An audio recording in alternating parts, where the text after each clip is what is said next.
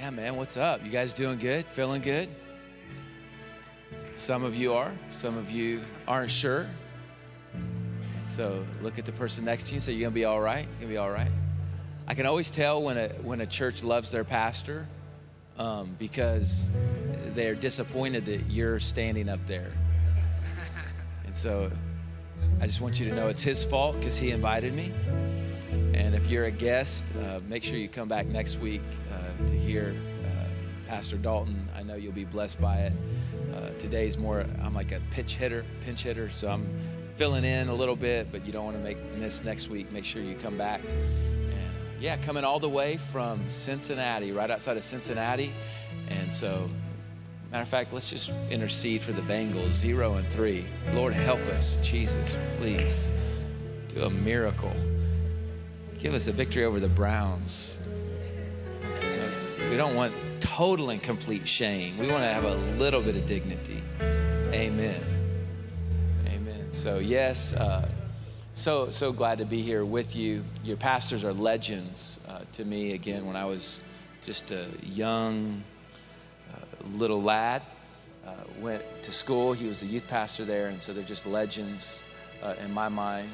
And I try not to think about how I saw them then, now, or I would get intimidated just preaching in front of them. So I just do my best to forget all those things. But legends, generals, served in the kingdom, fought devils for you, overcame pain and doubts and disappointments and struggles, and fasted and prayed and believed and questioned.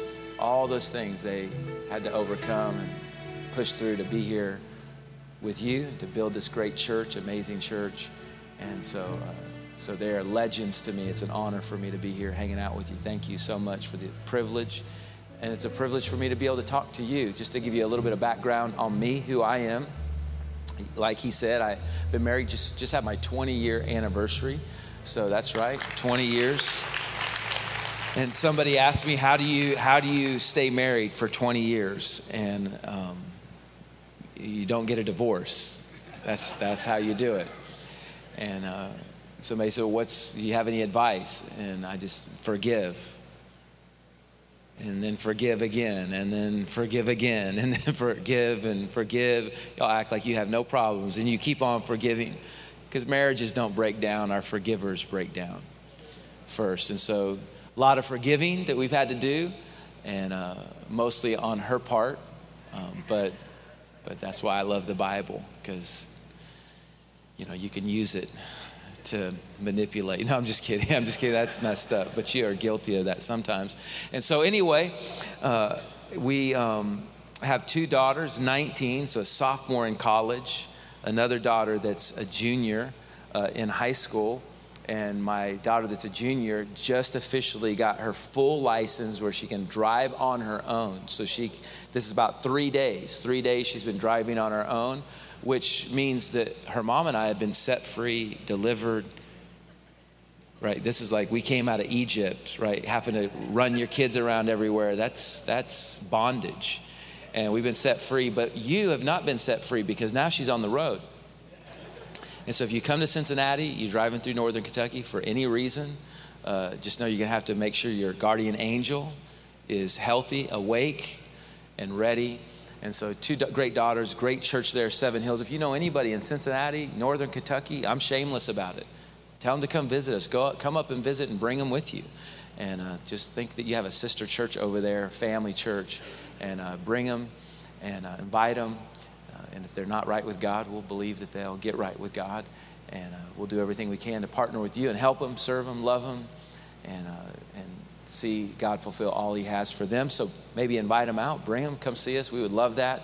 An amazing church there that I'm humbled to have an opportunity to watch and be a part of. This morning, Pastor Tommy Barnett, if you don't know him, he's a legend in the kingdom, is preaching for me. So I slipped up. I told Pastor Dalton, I think a couple weeks ago, I'm like, hey, he'll be there Friday for a men's thing, and then he's there Friday, and I think I could just bounce out if you want to come hang out. And he's like, yeah, if you want to hang out, then you can preach too. So I'm more about hanging out, but I figured, give him a day off too, at least not having to preach. You don't know how much pressure it is to come up with new sermons all the time. New stuff all the time is hard stuff. That's hard. You don't think it is, but it's, because then you have to act like you want to talk about what you're talking about. Sometimes you don't want to talk about it. Sometimes you don't feel it. Y'all, some of you are here and you don't feel like being here, but you just get to like do that. We have to talk. You have no empathy at all. So yeah, we, great church there. And loving it. God's doing amazing things. To give you a little bit about my background real quick before I get to the message, you want to turn to Matthew chapter 18. I'll try to not talk forever about this. I like to tell my testimony. My testimony, just to give you a brief background on who I am, I didn't grow up in church. I gave my life to Jesus when I was 16 years old. I had a friend at school invite me to a youth event on a Saturday night. And he told me two things. He said they had free ice cream and hot girls. And I liked ice cream and I liked girls. Come on. Y'all are too saved this morning, y'all. So I went to check out, the ladies. That's why I went to church. And I had no idea that I'd hear this man talk about God and Jesus the way that he did. I'd never heard of John 3:16. I'd never heard of David and Goliath. I'd never heard of Jonah. Never heard of any of those things. Never heard of the word saved. I never even knew what that meant, other than it's like someone was dying and you saved their life, or drowning and you saved it. Never even heard those terms in my whole life. And I'll never forget him preaching about the cross, and he was so detailed in the picture that he painted about how horrific the cross was, and how horrific the death that Jesus died was, and how all that he went through and all that he faced was to pay the price for my sin. And having the sense, as I sat there knowing that my sin crucified Jesus in that way, just completely messed with me. And I'll never forget, at the end, he said, if you're here and you want to go to heaven and not hell, if you want to serve God and not the devil, raise your hand. And so I raised my hand, and my friend that was there next to me said, put your hand down, you're going to mess with our game. We got girls to pick up, you got to put your hand down. And I said, you can go to hell if you want to, I'm going to heaven. And I kept my hand raised, and it's been incredible since then. 26 years ago, that day was. They gave me a little New Testament Bible. I still have it to this day. And I didn't know it was a Bible. I thought it was a book. They said, now you're a Christian, you have to read this book. I'd never read a book in my whole life. Never read a book in my whole life. And so I started to read the Bible immediately. And I worked 2 jobs, plus I was in sports and all that, so I wasn't able to get to church. And I ran into the youth pastor. He said, hey, where have you been? I said, sorry, man, I work on Sundays. I've just not been able to get to church. And I said, but I've been reading that book you gave me. He's like, well, what book? I'm like, I don't know. I'm on like page 302. I was like, and I didn't know that there were different books. I thought it was just one book. And I was like, I read this thing about a guy named Matthew, and I read this thing about a guy named Mark, and I read Luke, and then John. And I was like, I think I'm in something about Acts or something like that. So I just started going through all this stuff. I said, man, but the craziest thing is happening to me. I feel like I keep reading the same thing over and over again. It's like deja vu. I'm reading this book and I'm like, I know I've never read it before, but I feel like as I read it that I've read it before. And he's like, that's because, the 4 gospel writers are speaking about the same account from different points of view, and explain that to me. So man, I was just so brand new. Read the Bible 2 times, front to back, not New Testament, whole Bible, front to back. First year I was a Christian. Fell in love with the Bible, fell in love with the scripture. And so for me to be able to talk about the Bible and talk about Jesus and the one who rescued me and saved me is such an incredible thing. Just to talk about him with you is an amazing opportunity. And I know that many of you know the same Jesus that I'm talking about. And so that's all we're going to do together. Is that cool? We're just going to talk about that Jesus, and hopefully we'll leave here closer to him than how we came. So Matthew chapter 18, a familiar scripture. I'm sure you've quoted it. If you've been in church any time at all, I'm sure you'll know exactly the verse I'm talking about. And it says, for where two or three, everybody say two, or three, say three.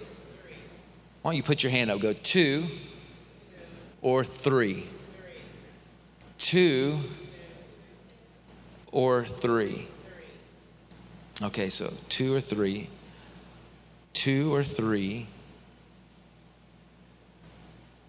are gathered together in my name, I am there in the midst of them. I want to talk to you about the God of more or less. Can we pray real quick? Father, we love you. Thank you for the opportunity once again just to open up this incredible, amazing, life-giving, life-changing, God-inspired book. Thank you as you breathed on the writers as they wrote. They were inspired by your Spirit. I pray that that same inspiration fall on our ears, our minds, to hear what you would say to each of us personally, individually. Speak to us uniquely and definitively about those things that you want to speak to us about. I pray that you also free me up from any limitation that I bring to the table. God, any natural limitation that just is settled on my life for whatever reason, I pray that you push past that and you make up the deficit by your presence, by your anointing, and by your power. In Jesus' name. We all said, amen. You know, if I were speaking to anybody today, I would want to be speaking to people that feel overwhelmed or intimidated, those who feel disadvantaged or inadequate. If I were speaking to anybody specifically today, I would want to talk to people that had this dream. The dream could have been in so many different areas. You know, the Bible says that God, when he pours out his Spirit, it's dreams and visions. So dreams, it's plural. Visions, it's plural. I don't know about you, but I don't have a dream in one area of my life. I have dreams. And sometimes I have a dream of more. I had a dream of what my marriage would look like, a dream of my children, or a dream with my church. And maybe for you it's business, or maybe for you it's spiritual, or maybe for you it's the way you saw yourself. And you have this dream of more, and you imagined more. You imagined greatness. You imagined significance. But now you look at your situation and the dream looks nothing like you thought it would, and you've ended up with less. You know, there's a lot of times you can hear about the great things God is doing in people's lives. And you can hear about how God's moving in their life and what God's done for them and how God's rescued their kids, or how God brought them that spouse, that perfect spouse, that spotless, wrinkle-free spouse, like the perfect one, like just came out of nowhere, and you're still single.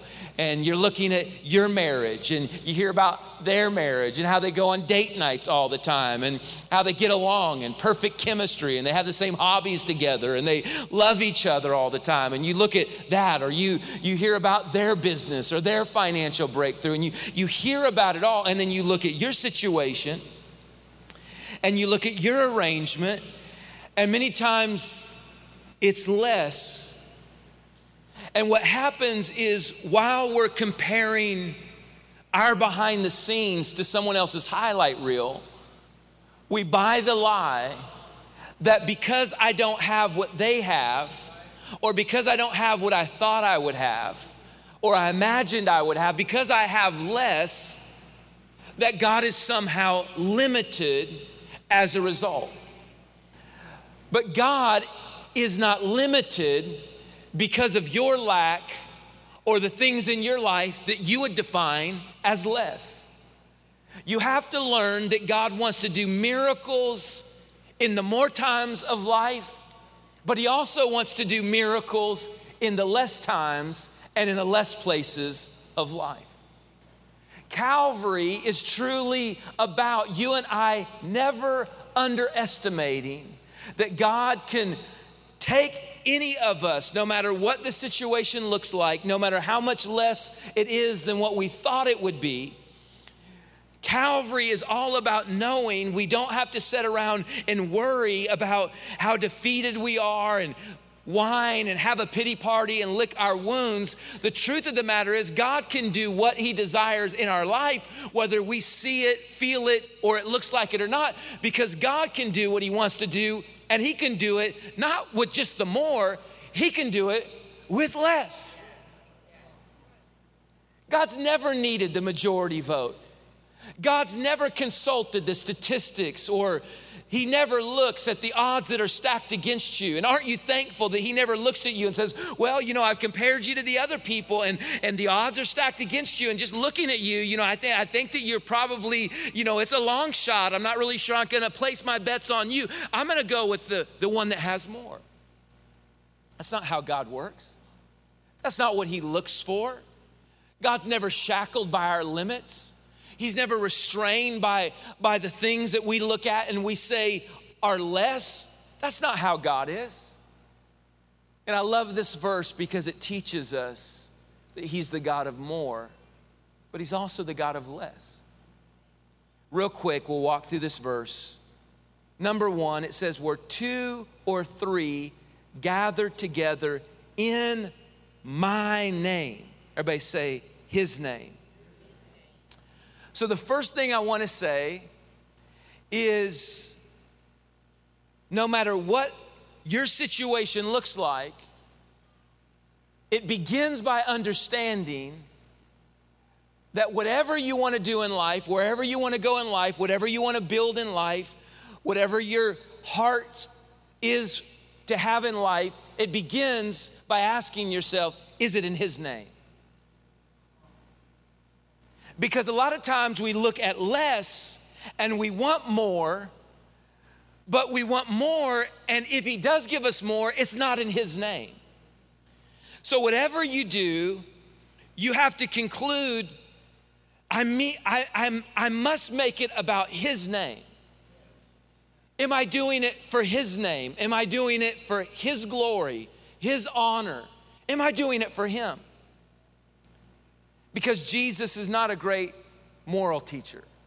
He's not one that you line up beside all the great prophets throughout history, or you line up as an equal but beside all the other religious leaders around the world or figures around the world. Jesus is not a symbol.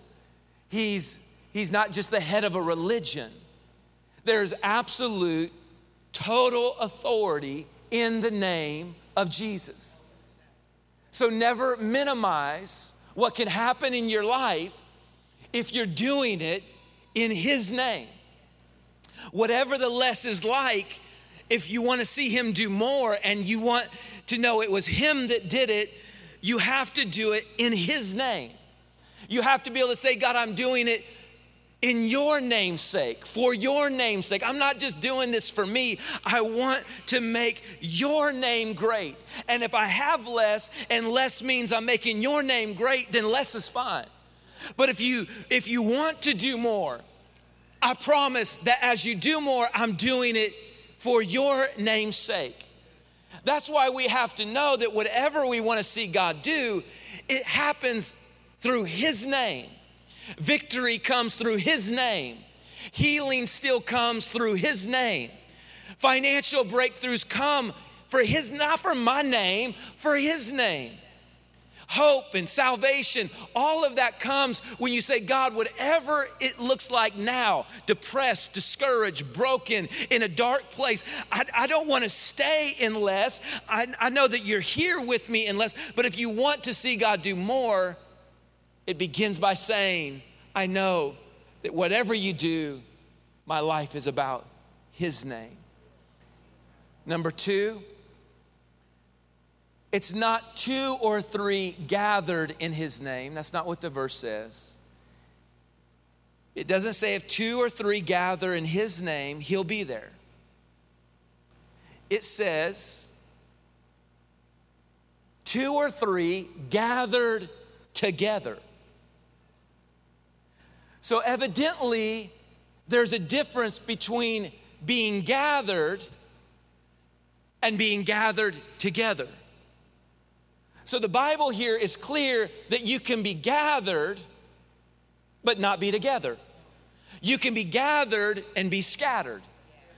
You can be gathered and be divided. You can be here but you're not here. You can be in a place, in a relationship, but yet you're not together. So you have to be gathered together. Gathered together. You know, there's a difference between being for someone and being with someone. And a lot of us believe because we're for something, that means we're with something. Or we're for someone, that means we're with someone. For someone just means I don't want bad things to happen to somebody, right? I don't sit around most of the time and hope bad things happen to people.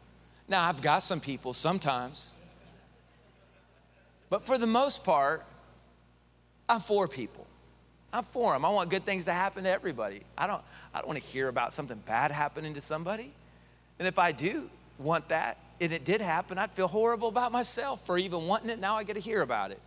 Anybody know what I'm saying? So I'm for people. I'm for people doing great in life. I'm for, and I want those things. And you know what? A lot of people are for me. Yeah, want Marcus to do great. Heck, you're here in this service, and maybe you're for me. Maybe you're like, I hope he gets on the other side of the beginning part of this sermon, because so far, it's less, not more. But listen, being for someone does not mean you're with them. If I'm with you, doesn't mean I want good things to happen. Doesn't mean I just don't want bad things to happen. It doesn't just mean I want you to win the battle. I want you to win the fight. It doesn't mean I just don't, I hope that you don't lose. It means I am with you. With you means if you're in a fight, I'm in a fight. If you're facing a struggle, I'm facing a struggle. If you're down, I'm down there to help you come back up. With somebody means I'm with you. I'm with you. I'm in it with you. I'm not just cheering you on as you go through it. I'm jumping into it with you. The Bible here says we can be gathered, but that's not what God looks for. He doesn't look for gatherings. He looks for people and places that are gathered together. The Bible says one mind, one accord, and in one place. That they gathered, one mind, one accord, one place. They gathered, but they gathered together. And then what happened is God moved. So we don't have 3,000 different doctrines. We have differences with people, but at the end of the day, it comes down to we believe that Jesus was the only Son of God, that he came, was born of a virgin, lived a sinless life, died a horrible death on a horrible cross for my sin, for your sin. He died, he went into the grave. 3 days later, he got back up. He was raised from the dead. He walked the earth for 40 days with many infallible proofs. On the 40th day, he ascended to the right hand of the Father. That's what we believe. Then he said, go wait and tarry in Jerusalem. I'm going to send the Holy Spirit. He's going to come. You're going to be endued with power from on high to go out and be witnesses in the earth. We know that that's what makes us a people, a church, is those things. And my bottom line, my point is simply this, that we have to gather, but we have to make sure that we're together. We can pull apart for so many different reasons. The problem with pulling apart is you don't have any power. What gives us weight is when we're together, right? That's being pulled together. It's called density.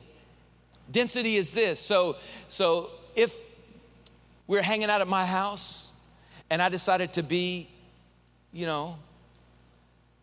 my old self, and you're just sitting there and I grab a pillow and I just decide to hit you as hard as I can.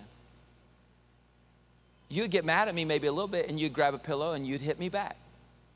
And we'd have a pillow fight, right? Anybody ever been in a pillow fight? Come on, you just need to go home today and have a pillow fight. If you're married, have a pillow fight with your spouse. Wives hit the man first. But you can fight with a pillow because a pillow's not dense, right?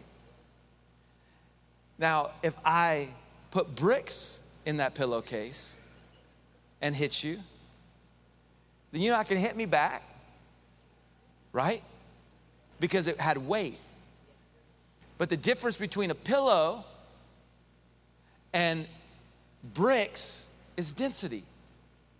But what makes something dense is all the molecules pulling together. And the more tightly the molecules are pulled together, the more dense something is, which in turn means the weightier it is, which means when I go to use it, the more weight and power it has on what I'm trying to do with it. And a lot of times in church, we come together, but we're so scattered, we're so pulled apart, we're so divided, we're so all off in our own way, and we don't know how to pull together. And the problem with that is God wants to come and do something with us, but it's just like we're a joke to the devil because there's no weight.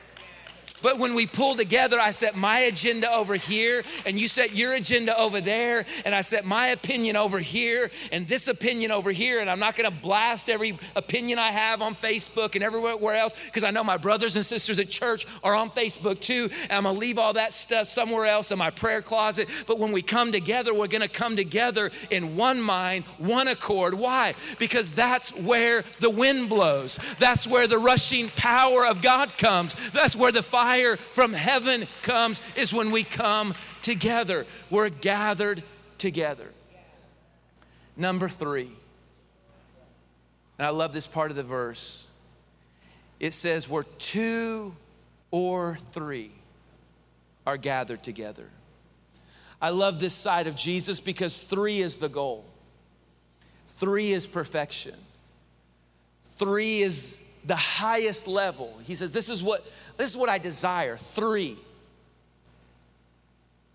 But if you give your best and you're not a 3, if you come to me and you're not at the goal, you're not at a 3, God does not say, I'll boycott you, turn around, go figure it out, and come back when you're a 3. He said, if there's 3 more, I'm there. But if there's 2 less, I'm there. Because he's faithful when we bring the 3, but he's also faithful when we bring our 2. Amen. He's faithful whether we have more or whether we have less. God's grace, thankfully, is sufficient not only when I have more, but his grace is sufficient when I have less. Matthew chapter 13, the Bible talks about a man who he went and he sold everything that he had. Everything that he had. And this is what the Bible says. This is what the kingdom of God is like. He sold everything that he had to buy a treasure in a field. And what's amazing is somehow, some way, he had the exact amount that he needed when he sold everything to buy the field and get the treasure. We don't know what he had. We don't know how much he had. But the Bible says the kingdom of God is like a guy who sees the treasure and he goes back and he takes everything that he's got and he sells it, and whatever that brings, that's the exact amount that's needed to get the treasure. And what we think is we always look at what we have and we think it's just not enough. We take inventory, it's not enough. It's not enough. There's just not much here. I know God wants to do this with me, and I know God wants to do that with me. I know God has this treasure that he wants to pull out of my life, and this potential that he wants to pull out of my life, and this gifting that he placed in this earthen vessel that he wants to pull out of my life. But I look at my life and it just isn't much. But the Bible says if you just give everything that you have, the kingdom of God is not like a guy who sells everything and it's this massive amount and then it's enough to get the treasure. No, it's just a guy that sells everything that he had, and whatever that is, that's enough to get the treasure. That's enough to get the kingdom of God working through your life. You know, when I look at my life, honestly, I've never been a 3. I've never been a 3. And I look at some of the things that God's doing in my life, and I look at some of the favor that he's given me, and I'm so grateful and I'm so thankful. But I've not been a 3. I know sometimes, and maybe it's just been recent, but I feel like somehow a switch has happened in my life where I feel like sometimes people see me like further along than what I am, or like something I'm not. But I go back when I was 16 years old, I was in nothing. Almost died of a drug overdose. My dad's an atheist to this day. My mom's still addicted to drugs. And I look back at where I came from, nothing, nobody, loser. Didn't even go to school my 8th grade year. Got kicked out of Bible college. I got kicked out.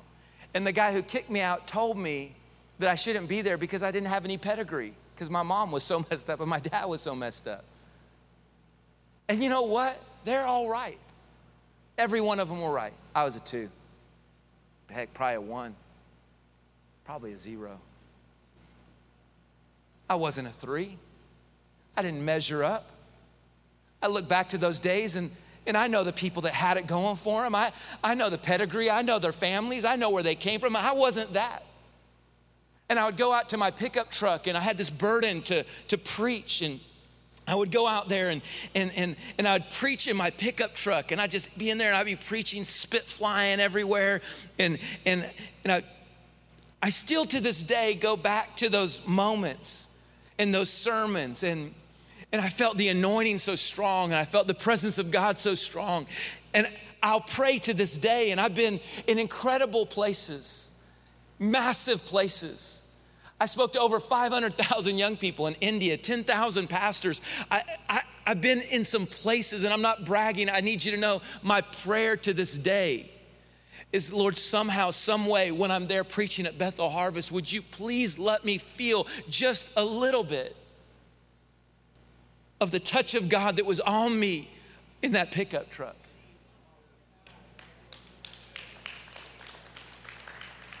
It doesn't matter if you're a 3 with God. He's not looking for 3s. He's not looking for, it's great if you are a 3. I look at my kids now and they got the 3. They got all those things, and God can do those things with them. I don't want them to have to experience life like I did. That's what God can do. But I'm not just here to talk to 3s. I'm here to talk to some 2s. And just let you know, he's the God of more, but he's also the God of less. Remember the prodigal son? He's down to nothing is what the Bible says. And he comes to himself. And he says to himself there in that hog's pen, and he says, I'm a 0, but if I can go back to my father's house, maybe I'll be a 2. He never thought he'd be a 3. He said, maybe he'll make me a 2. And he comes walking back to his father's house. And he comes walking back, and at no point was who he was changing. But he comes, and the Bible says the father comes out and meets him. Still flawed, still messed up, still not what he hoped he would be, imagined he would be. But the father comes out and meets him when he's in the less place. It's been amazing to me to watch God do things over the years when I look at my life and in my mind, I'm not the kind of person that God should quite be using in the way that he's using. Still flawed, still broken in areas, still thinking to myself like, Sarah and I should be better, and I should be more spiritual, and I should pray more, and I should be more holy, and I should love more, and I shouldn't be tired as much, and I should have more passion, and I should want to win the lost more, and I should want to sacrifice more. But sometimes I'm still just a 2. But like Pastor Dalton, he stole my line, by the way. Which is fine. You can have anything I have. It's yours. I'm with you.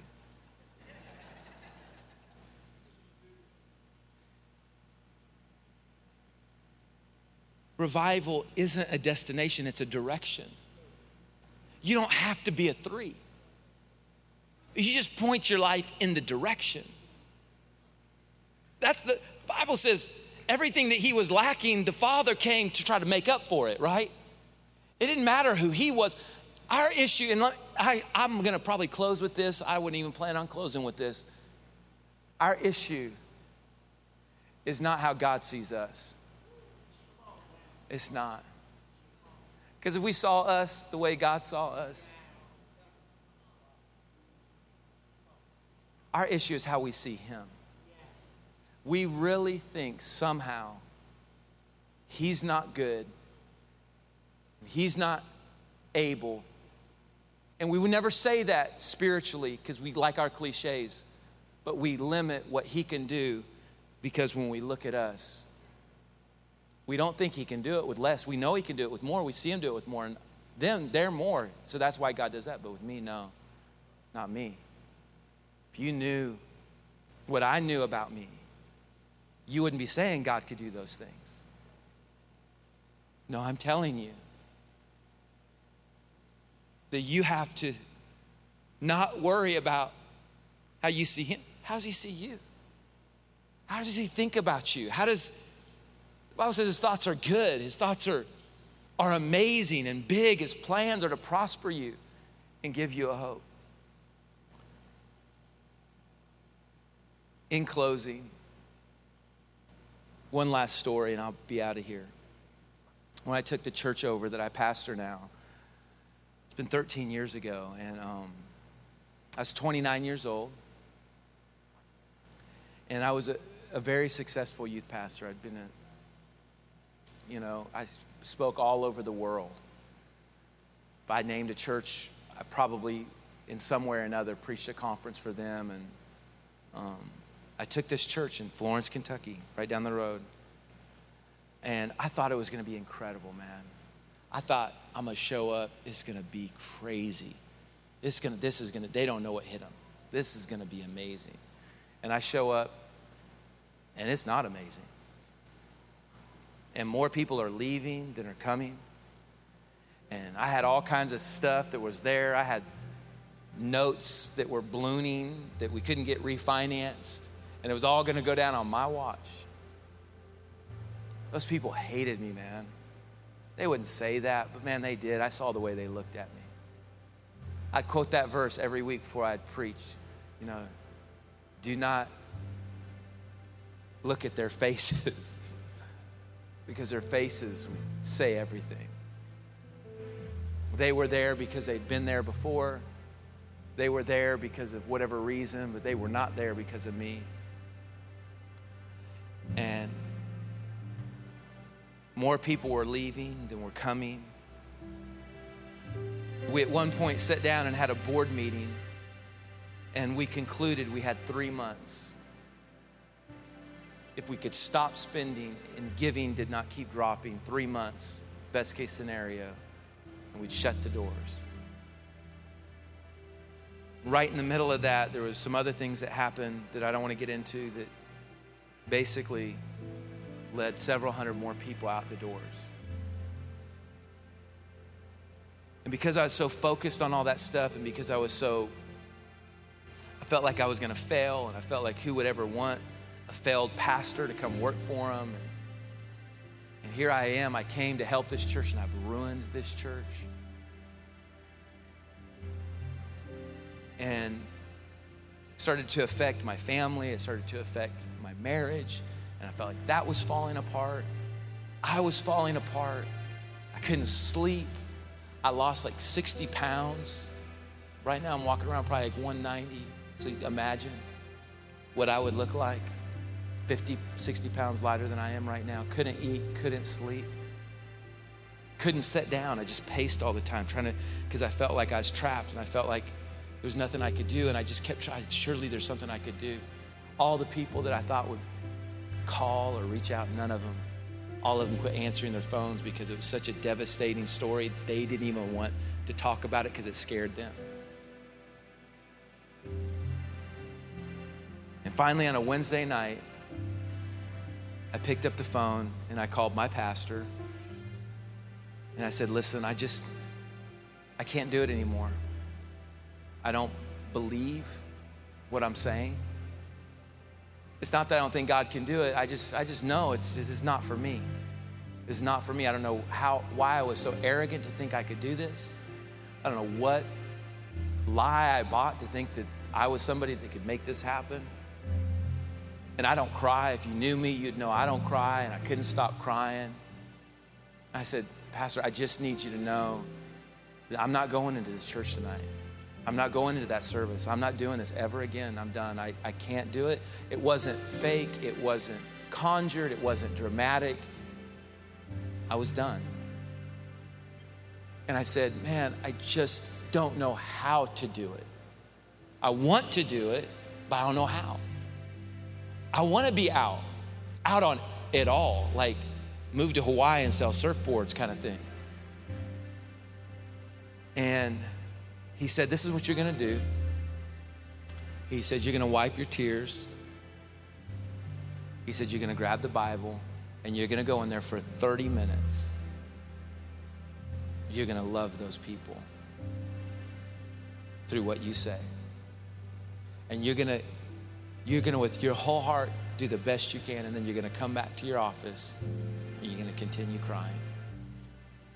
And he said, and then by the way, you'll have more of these days than I care to talk to you about right now. And I went down, and I didn't want to be there. I didn't feel like being there. I was a 2. I wasn't a 3. But now if you drive by Interstate 75, and I'm not bragging, you'll see a massive building, thousands and thousands of people coming. And there was a journey there. I'm not saying that, but a lot of it came just when I finally settled. I may never be the Jensen Franklins, and I may never be on Christianity magazine, and I may never be this number one and this big thing and that big thing. I may never be that. I may always be a 2. But I made the decision, God, I'm gonna let you use me, broken. And if it falls, it falls. And if it burns to the ground, it burns to the ground. If nobody's there, nobody's there. But I learned he's the God of more. And we experience God today. I'm not saying we don't. I love my church and I'm thankful. And I'm not bragging, it's a blessed church today. But man, he was so God in the less times too. Can I pray for you? To not give up, to not lose heart, to not grow weary, to not back down, to not buy the lie. I love what Paul the Apostle said. He said, I wanted to go to you, but Satan hindered me. In other words, he said, I don't want to be here, I want to be there, but Satan hindered me. But Paul eventually got to the place he wanted to go. It lets us know that Satan can hinder you, but you're never defeated. So Father, in Jesus' name, we thank you for your presence. We thank you for your people. Here we are gathered in your name. There's only one reason to have the conversation that we've had today. It's for your name. It's for your glory. It's for your honor. Our name means nothing. This is for your name. This is for your glory. We're here gathered together, hopefully. Laid aside all the things that cause us to pull back and hold back and resist and not buy in and not be invested. All the walls that we build, we lay those aside and we gather together. We gather together. Most of us twos, most of us less. Thought we would be threes, thought our marriage would be threes, thought our kids would be threes, but we're looking at it and we're a two. But I thank you that you're the God of more and you're the God of less. In Jesus' name. In Jesus' name. Encourage someone now, we ask you. Lift someone now, we ask you. Strengthen someone now, we ask you. In your name, we ask you. And we thank you that you're here. We thank you that you're for us. In Jesus' name.